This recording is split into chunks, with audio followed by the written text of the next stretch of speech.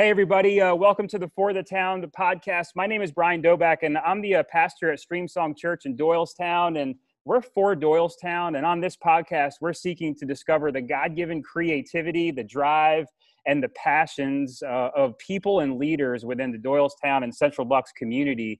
And we do this by interviewing local entrepreneurs, philanthropists, educators, business leaders, people in governance, and employees of all levels, and celebrate people, celebrate what they do, and highlight their particular role in the community, and really give you, the audience, a path on how to connect with them if you want to connect with them. So today on our show, we have Marianne from A Woman's Place. Marianne, can you introduce yourself? Sure. I'm Marianne Lynch. I am the fairly new executive director of A Woman's Place. Been in nonprofits though for about 20 years. Very excited to do this work and very excited to do it in my own community. Awesome. So are you from Doylestown area? How long have you lived here in the area for? So I moved here from Vermont, actually, about 14 years ago. I live in Chalfont, so not too far away, kind of right on the Doylestown-Chalfont border. So very familiar with the area, and yeah, it's great to be able to, a 10-minute commute to work is kind of nice, but just to be able to do something that's so close to home too. Yeah, that's awesome. I actually have family in Portland. No, that's Portland. That's Maine. That's Maine. I have family in Portland, but then I have family in Rutland. That's Vermont, right? That's Vermont. Yeah. Yeah, Rutland. Chances are when I lived there, I probably knew them or knew somebody who knew them, because Vermont has just about the same amount of people as Bucks County. Oh, wow. Yeah. No, from what I understand, Vermont's a really kind of an underrated state. It's a great place to visit but people normally wouldn't think of Vermont first to go visit. I don't know why. It's stunningly beautiful. Yeah, that's what I hear. Yeah, and during a pandemic, it's pretty rural. There's not a whole lot of people, on top of you, so you're able to get out into nature and not really run across another soul. So it's gorgeous up there. I miss it. And there's a lot of camping and stuff like that, right? Mm-hmm. Hiking and all that. Yep. Biking, the whole 9 yards. Yeah, it's definitely an outdoors person's paradise.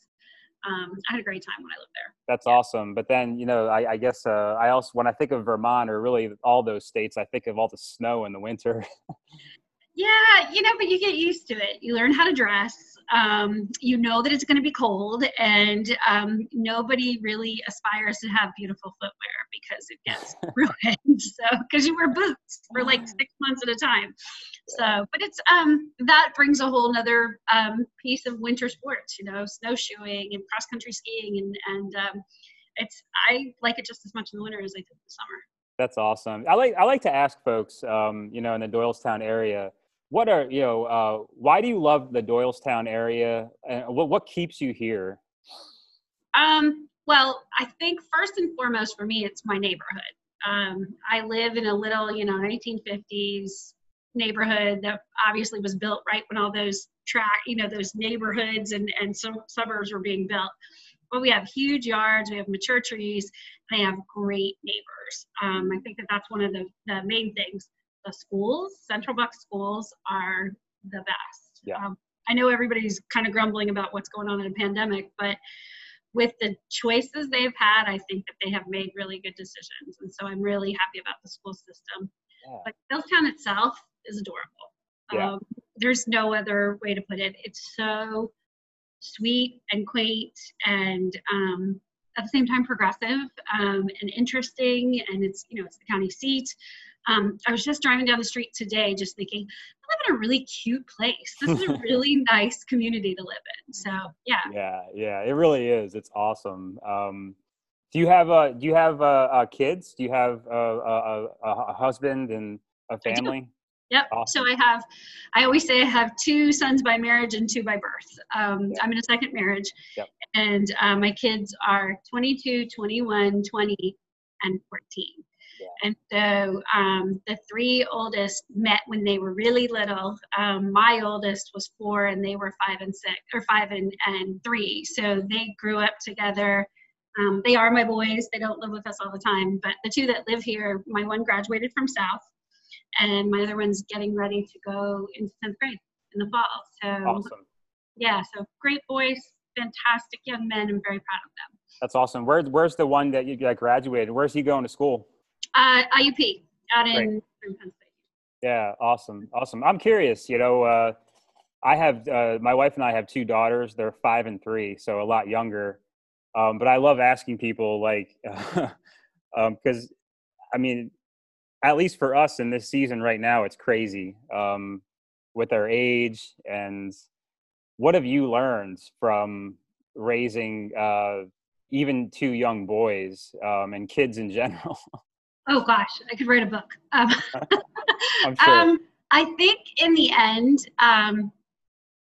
you have to trust the people that they're going to become. I see so many parents who are very much watchdog parents, and my theory is if I'm raising my children to be the people I want them to be, I don't have to guard every move because they're going to make the good decisions that we have guided them to make along the way. It doesn't mean, that I can be duped, but it does mean that I'm going to trust them until I can't trust them. And so far, that has not, knock on wood, proven me wrong. I also raise my kids with the idea that they are fantastic human beings. Mm-hmm. That, they're works in progress, but they're good people, and that I know they are good people. And I think that me having that belief in them has helped guide them as well. And finally, don't sweat the small stuff. And a lot of it is small stuff. It's, a lot of it is small stuff. And you don't realize that until they're older and you're like, wow, why was I so worried about that? He's not doing that when he's 13. Like, I remember when my youngest was a baby, he wouldn't eat. He didn't want to switch to solid foods. He was good with a bottle. Like 10 months old, he still wanted that bottle. And I was like, he's never going to eat. Yeah, he's now 6 feet.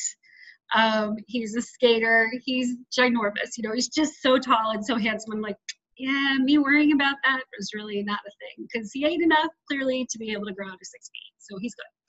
Yeah, that's awesome. So much of what you're saying is speaking to me. We're encountering those things right now. We really try hard to not do what you were talking about. I guess like they call them like lawnmower parents, and then there's helicopter parents. Yeah. I think lawnmower parents, they say they mow down all the challenges in front of their kids. Right. And then the helicopter parents, I forget what they do. The helicopter parents kind of swoop in and guide their kids so that nothing ever hurts them or nothing ever, they never have any conflict so that they don't know how to deal with that. And my philosophy is I think it makes stronger, grittier, more resilient kids when they learn how to navigate those waters themselves. Yeah. Yeah. No, that's awesome. Really good advice to remember. I appreciate you sharing that because I know family can be kind of personal and all that stuff. So I appreciate it. I'm so proud of them. That's great. And then I'm very proud of all of them. So I love talking about my kids. Yeah. What are your, I like to ask too, what are like kind of your favorite things to do? Any hobbies, like maybe in the Doylestown area or whatever? Right now, my hobby is my 4-month-old yellow lab puppy. Oh, yeah. We got a pandemic puppy. She is hilarious. Right over at Turk Park, they've got the dog park, and then they've got those big fields over there. She loves to go chase her ball, and nobody's there right now. So, on any given Saturday, we were out there throwing the tennis ball for her, getting some of that puppy energy out. Awesome. She's a lot of fun. Other than that, I love to garden, love trying out new restaurants. I really miss that right now. Miss, sitting outside, sitting inside too, having an adult beverage and chilling out. So I can't wait till I feel more safe doing that. Other than that, my job and my kids take a lot of my time. So yeah, definitely. My job especially right now. Yeah, I'm sure. We'll talk about it in a little bit, but I'm sure there's an elevated need in the organization that you're in. I think that's a good transition into, starting to talk about a woman's place. Man, when I was thinking about in the past, even now, thinking about a woman's place, I really appreciate what the organization does and what the organization is about. At the same time, I'm also like so sorry that it has to exist. Does that make sense? Yeah. So it's kind of like, it's heartbreaking. But then, like, I appreciate what you guys do, and it's exciting to know that, an organization like AWP is out there. Can you kind of like just tell us, what AWP at its core is all about?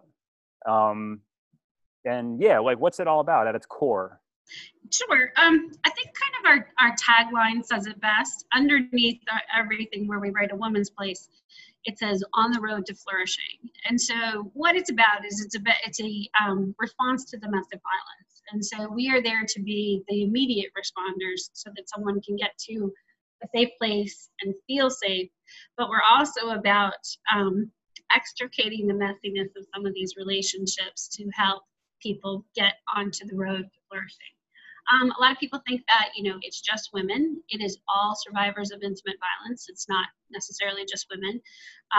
So we provide a lot of support to get there. We have a shelter, which provides immediate safety needs for those who need it in that crisis moment.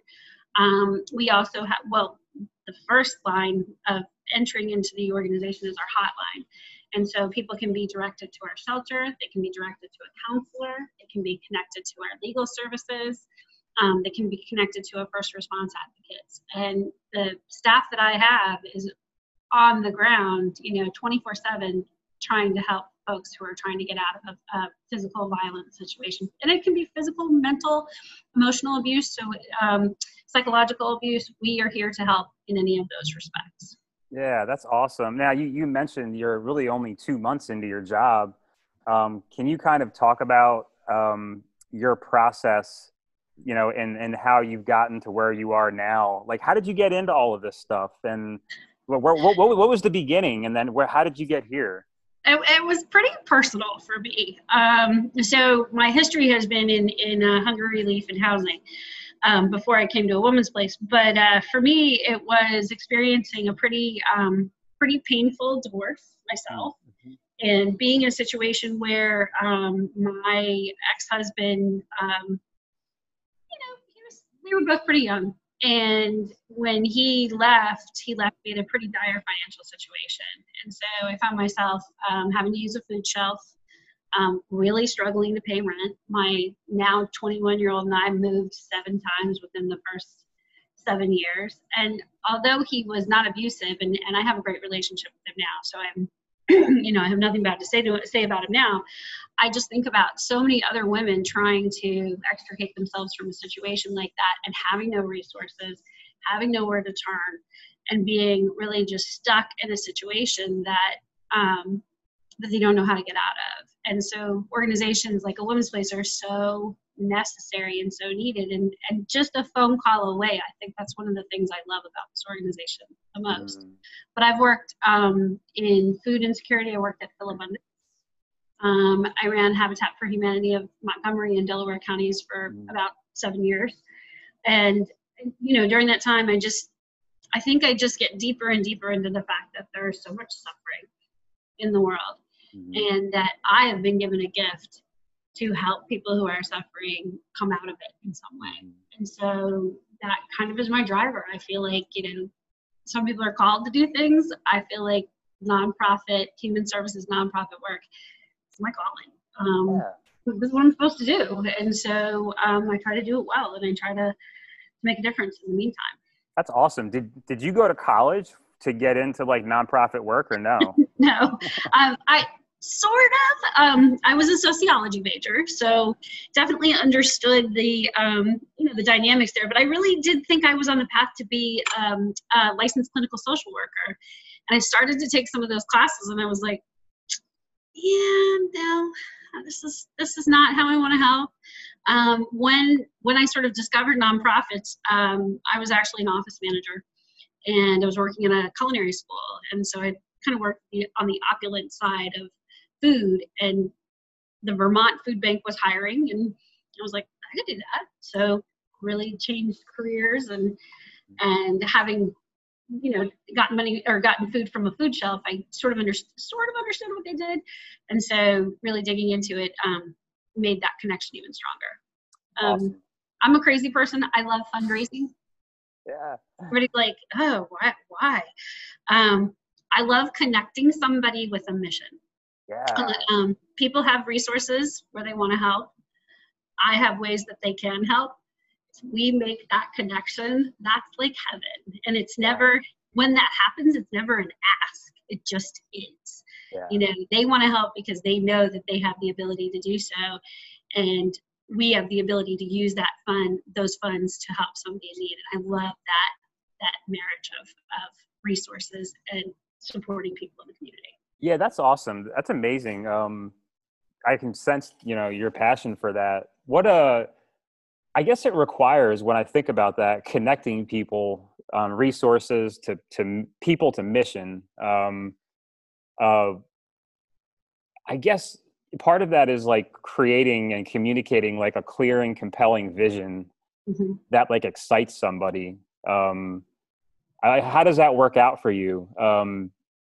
Is that kind of essentially what you do, is creating that clear and compelling vision? And how does that? Sometimes it's already there. Like in a woman's place, it's already here. It's definitely, we envision a society where everyone has the ability to flourish. I can't top that vision. That's a great vision, but I can execute it, and I can take my interpretation of that vision and run with it. And and I definitely see that. I love the services we provide, but I see gaps too, and I see opportunity for us to continue to help people beyond the crisis of domestic violence, so that they can get on that road and flourish and grow and recover too. Survivorship is one thing, helping them thrive is another. Yeah. Do you have any? I understand if you can't share too much detailed info, and you don't have to name names or anything, but are you able to share like a success story or something? So I've only heard kind of secondhand the success stories. I have not met anyone yet. I do know that one of the things that we do in general, not naming names, we definitely, when we work with folks who have been in the shelter, getting them into an apartment of their own is like the best day, because that that's the next step for them, and that they have gotten out of the crisis situation and are able to start making their own decisions.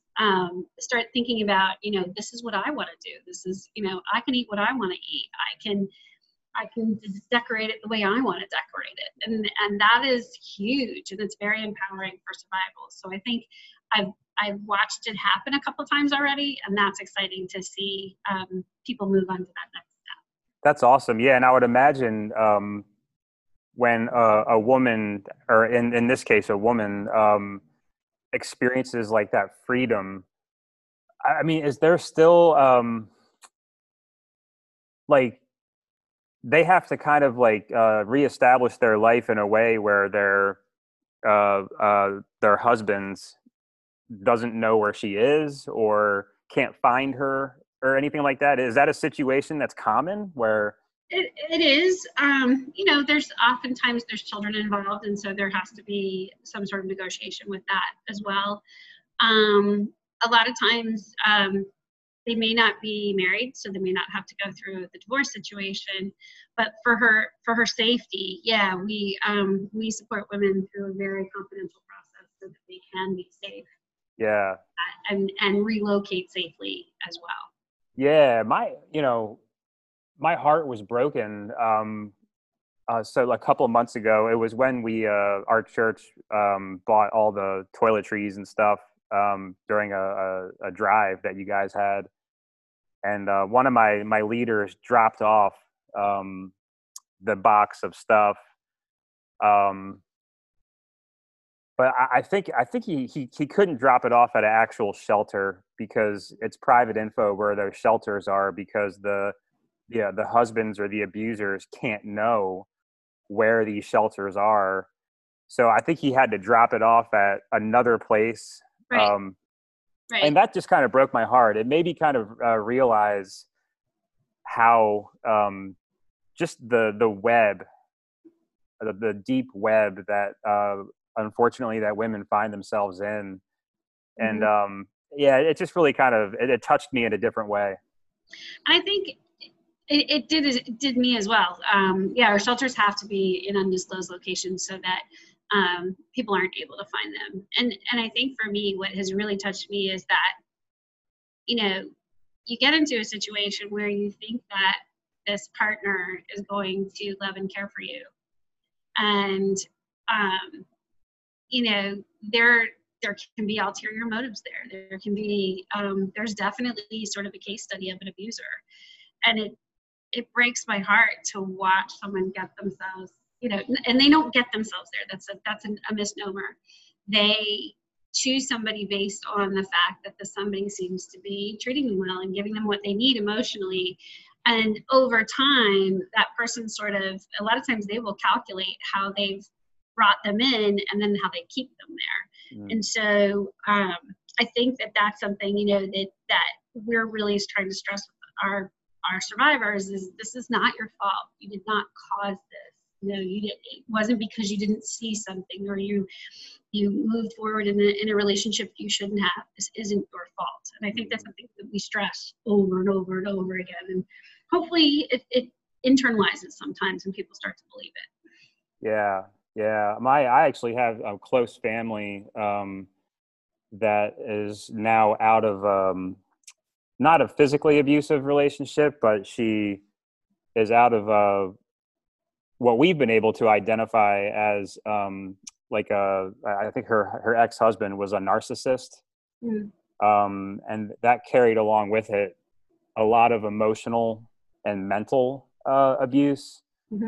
And she has a couple kids, and they're still going through the divorce process. And it's the ugliest thing that I've ever seen happen. With him being the way he is, and he's really trying to ruin her life and take the kids away completely. It's crazy. It's wild. I love movies. It's one of my things. And I remember as a kid, I watched that movie with Julia Roberts. I forget what it was called, but she was in an abusive I think about that a lot, about her husband and how controlling he was, and she moves to the small town and it's there's definitely pieces of it. One of the things that we always talk about in our education classes and in counseling is that we have this thing called the power and control wheel. And actually, I think it's on our website. I'm looking at the website now. It is under our education and resources. And so basically though, what it talks about are sort of characteristics of someone who is trying to control and exert power over another person. And I think it gives, if you're in a relationship when you're kind of not sure if some of these things are going on, it's a great resource to look at and go, okay, maybe I do see some of that. And if you're still not sure, there's always our hotline too. They can certainly, you don't have to be in a dangerous situation to call the hotline. You can, if you're a friend, if you are a relative, if you are seeing something in someone that is concerning, you can call and get resources and information and guidance on how to support them as well. So I think people think that the hotline is only for people who are in absolute crisis, but we are a resource for others as well. Yeah, that's awesome. I'm curious, my wife, she works in a hospital in Jefferson Hospital. She's a clinical dietitian, and she works in the intensive care unit, or she did for a long time. And now she's in the ALS department. But she's been around so much and seen so much. and she really has to fight against, I guess the word is being jaded, Mm-hmm. and becoming insensitive, not to the people, but to the work. Right. You know, I guess I'm curious, like for you or for anybody at AWP, I mean, do you guys find yourselves having to kind of fight against that like jadedness with the work? Yeah, I think that they call it residual trauma, because the work is so intense and it's so personal, and it would be really easy to get super angry or super involved in our folks' lives. And so we're very intentional about self-care with our employees, and we're very intentional about good boundaries and talking about what do good boundaries look like. Because if you have good boundaries as either a clinician or a provider or even an administrator, you are less likely to let that jaded feeling take over and make you incapable of doing your job. I do a lot of, this sounds terrible, compartmentalization. When I'm home playing with my puppy, I'm playing with my puppy. Mm-hmm. Or I am hanging out with my 14-year-old. I have to remove my head from here because it's not healthy if I'm in it all the time and and I feel it all the time. When I'm here, I feel it, and I have to give this 150%, but I have to turn my brain off when I go home and do something else in order to come back the next day. Yeah. And be as fresh and just as capable of doing that job. Yeah, man, I don't think that's a bad thing. The compartmentalization, I think that's a good thing to do. For a lot of people, maybe, I mean, like, when you go home, do you just put your laptop away? No checking emails. You leave it at the office completely, or? I try. It doesn't always happen, because we're all plugged in all the time now. Yeah. But I have my phone and I can see things on there, but I can choose or choose not to respond to it as well.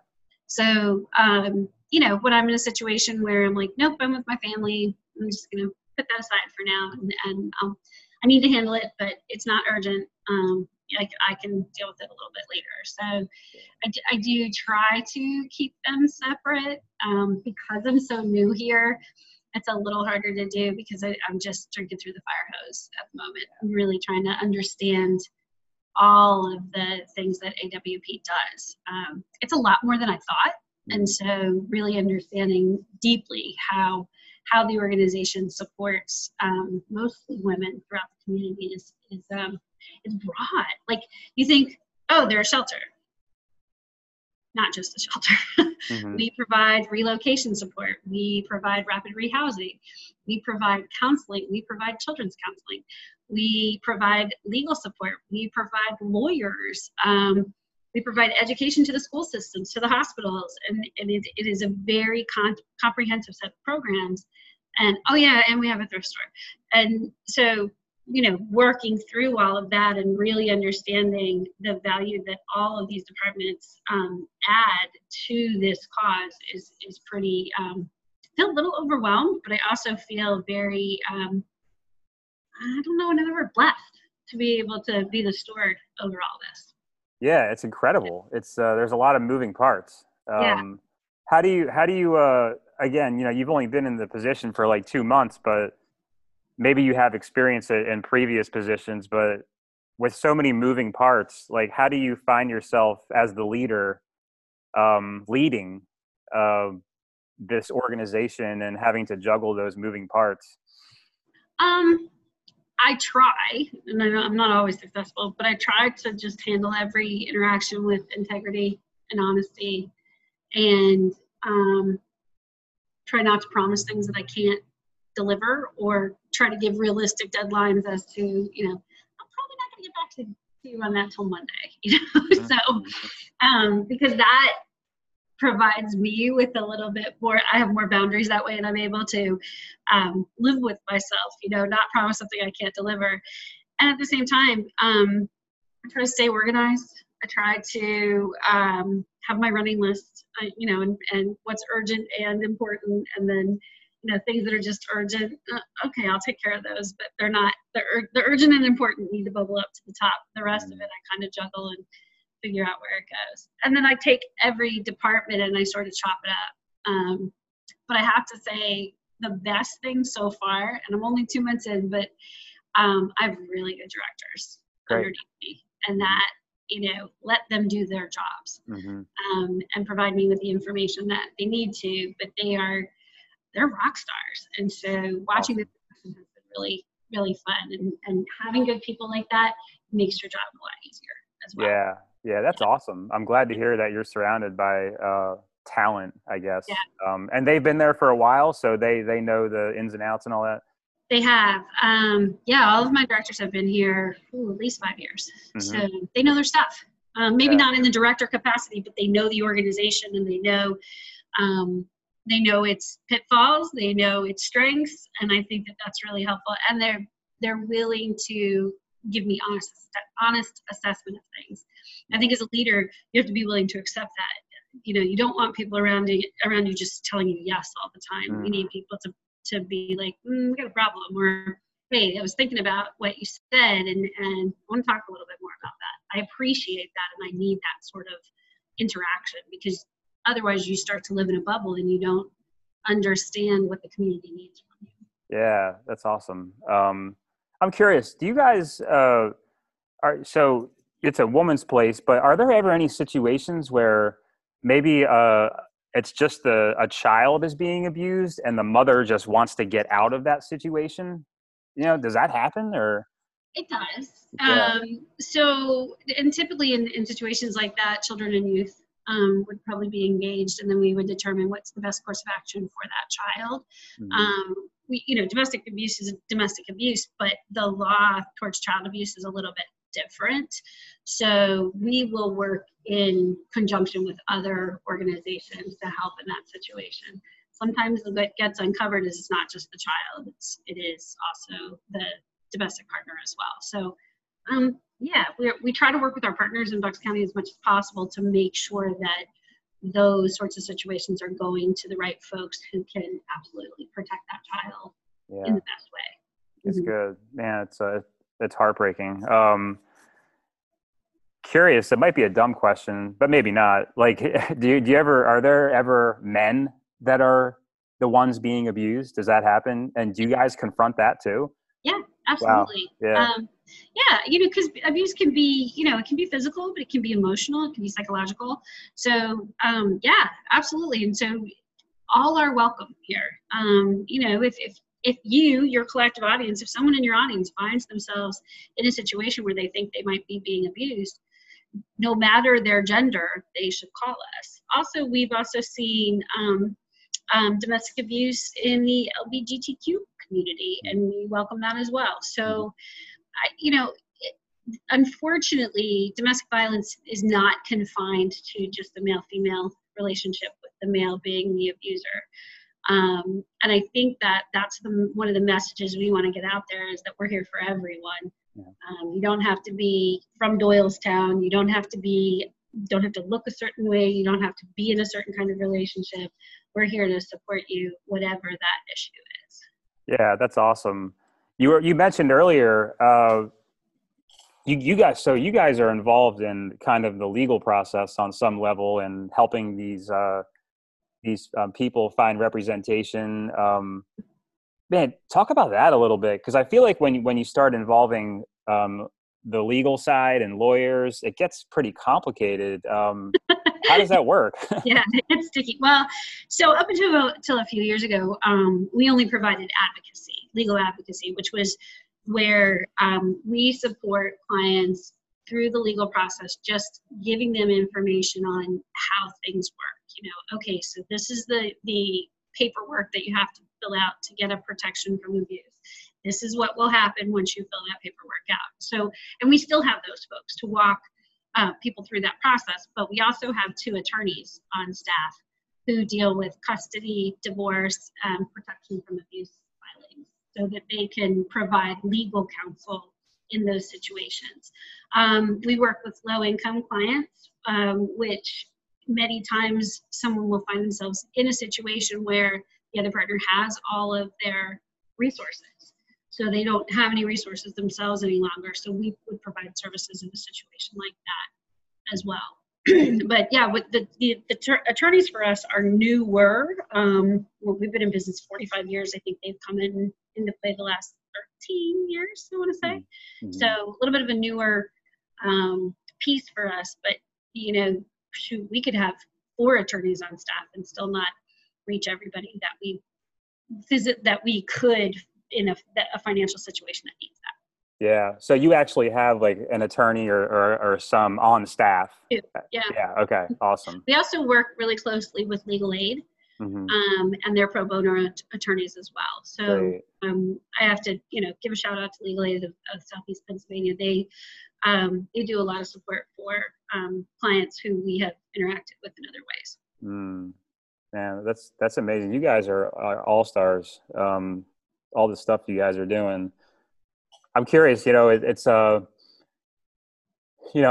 feel like everybody's tired of talking about the pandemic, but there's also a degree where it's like, you want to, at least I want to ask the question, I guess personally, and then on a professional level with your organization, how is like the pandemic impacting you personally? And what are you learning from it? And then how is it impacting the organization? And what are you guys learning? So personally, I'll go there first. It's easier. Pretty interesting to start a new job in a pandemic. Oh, yeah. New leadership job, too. Like, wow, I could not have timed that more poorly. So that's been, one thing that's been interesting. Wouldn't have my puppy if we didn't have the pandemic. I know my 14-year-old would say differently, but I think my family is closer. We, through March and April, we were together pretty much 24/7, and I really enjoyed that. My 21-year-old is home right now, so part of me is kind of like, I like this, and so I really tried to take it sort of a snapshot of those moments and just appreciate them. And we all got on each other's nerves, but also what developed out of it was a better way for us to talk to each other, which was fantastic. Rely a lot more on technology. I'm more in touch with my parents than I have been because they now know how to Zoom. And so you can actually see them and have a conversation with them. Professionally, it's been challenging. So there's a lot of COVID funds out there that are to support us, which I'm so grateful for. But their timeline to be spent is really short. And so they can only be spent on COVID activities, not normal activities in COVID times. So so figuring out, it's sort of like predicting what you're going to have an increase in services to be able to apply the money to that. And that's been a little bit of a crystal ball sort of scenario because you don't really know. Next week, there might be a new directive that is going to change the way you're handling things. But I think in terms of the organization, we're essential. We don't close up shop. We can't go into quarantine just because there's a pandemic. Our services have to continue whether we're in quarantine or not. What makes that harder is for our survivors to be able to even call us in the midst of a quarantine has been, they can't get out. They can't get on the phone. They're not able to reach us. And so I think we all worry that there's people that we're not, especially when we were in the red and the yellow, there's people that we were not reaching. So it's required a lot of creativity and a lot of shifting of the way that we do business to make sure that we can still help those who really need this help quickly. And so we've had to pivot a lot. I think a lot of nonprofits have had to do that and figure out very quickly how they can continue to serve, but do so either virtually or outside or what have you, to be able to continue to reach people.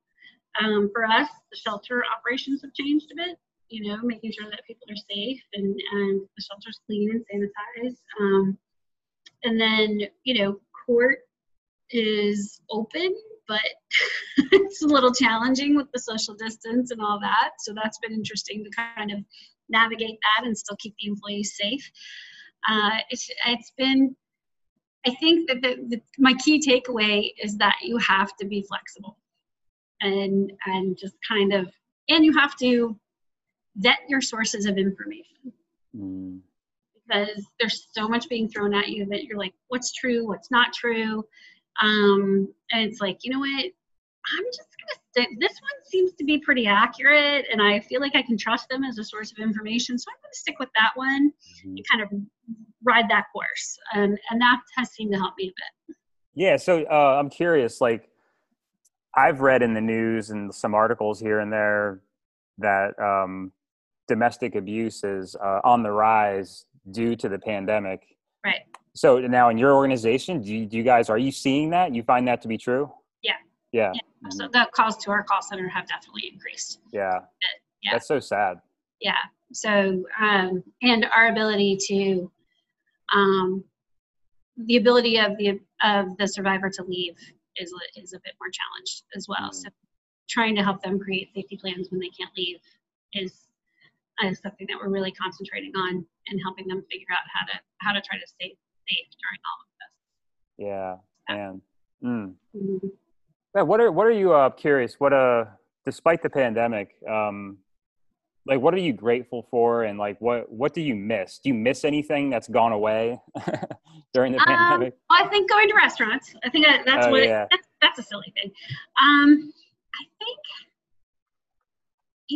movies. I really miss my gym. That was kind of my stress reliever. I really liked, because I could leave for an hour and just go have my own time to do the cross trainer or whatever. I have to do that at my house now. So, and everybody's like, "Hey, I have a question for you." So, I think, honestly, I miss my family the most. I'm pretty tight with my mom and my sister and my brothers and my dad, and not being able to see them on a regular basis has been really challenging. Yeah. So unfortunately, we had 2 deaths in our family just recently. So I did get to see them then, but not being able to hug anyone, being able to comfort anyone during that was the worst. Yeah. My dad is sitting there. My stepmother passed. My dad had to sit alone. We couldn't even hug him. And I miss that. And that's why I pray really hard that this will go away. Yeah. This pandemic has stripped us of a lot of those intimate things that are so important in life. I miss in-person meetings too. Yeah. I'm very much an extrovert, very much like to read people and read body language, and not being able to have in-person meetings as well. Yeah, I'm totally over these Zooms. I'm over it. And I had 12 hours of Zoom the other day. I had the worst headache. Wow. Yeah, it was a long day. That's awful. 12 hours. I really try to limit myself to maybe like 2 hours, 3 hours max. Things kept coming up and they were like, can you just jump on a Zoom? And I'm like, sure. Oh man. Yep. Well, yeah, just to conclude in some ways, I'd love to know, and for the audience to know, what are some ways our audience, including us as a church, how can we like walk alongside you guys and help you guys? What does that look like for just random people in the community or us as a church to do that? I think, as with all nonprofits, and the fundraiser in me is going to speak first, we need resources, both financially and physically. We run a food pantry, so we need to provide items for folks in need: food, diapers, personal care items. For you to pray for us, to pray for the women and the men who are experiencing this, is they need it. They don't know they need it, but they need it. And I think, at the end of the day, we still need volunteers. We still need support in the community. We have a thrift store. It is open, in full swing. We always need people to serve there. They're trying to keep it safe as much as possible, but they've lost several volunteers, and that provides unrestricted revenue for us. So, which helps us to, the other stuff in the community. And I guess at the end of the day, just, let people know that this is an issue, that it is not going away, that it is actually getting worse, unfortunately, and that it is not to be tolerated. And it's going to take all of us to help survivors really to to flourish. Yeah. Now, you mentioned volunteers. Like, what does that look like if somebody wanted to actually get their feet on the ground and volunteer? What's that look like? So our website is womensplace.org, and up in the, let's see, I'm looking at it right now. I'm going to go to the home page. So you can see up in the right-hand corner that there's a donate button, there's a 24-hour hotline button, but there is also a get involved button. And if you scroll down, there is adult volunteer program and teen volunteer program. And so you can get involved as either a teen or an adult. We do have a teen advocacy group that meets regularly to help high schoolers really understand the importance of healthy relationships. And then we use adult volunteers in every aspect of the organization. They help people walk through the court process as legal advocates. They answer our hotline. They work in the store. I have one right now who's helping me with a little bit of data entry that's really important to the work that we're doing, and stuff you can do remotely too. It doesn't necessarily have to be in person if that's, something that's of concern for you.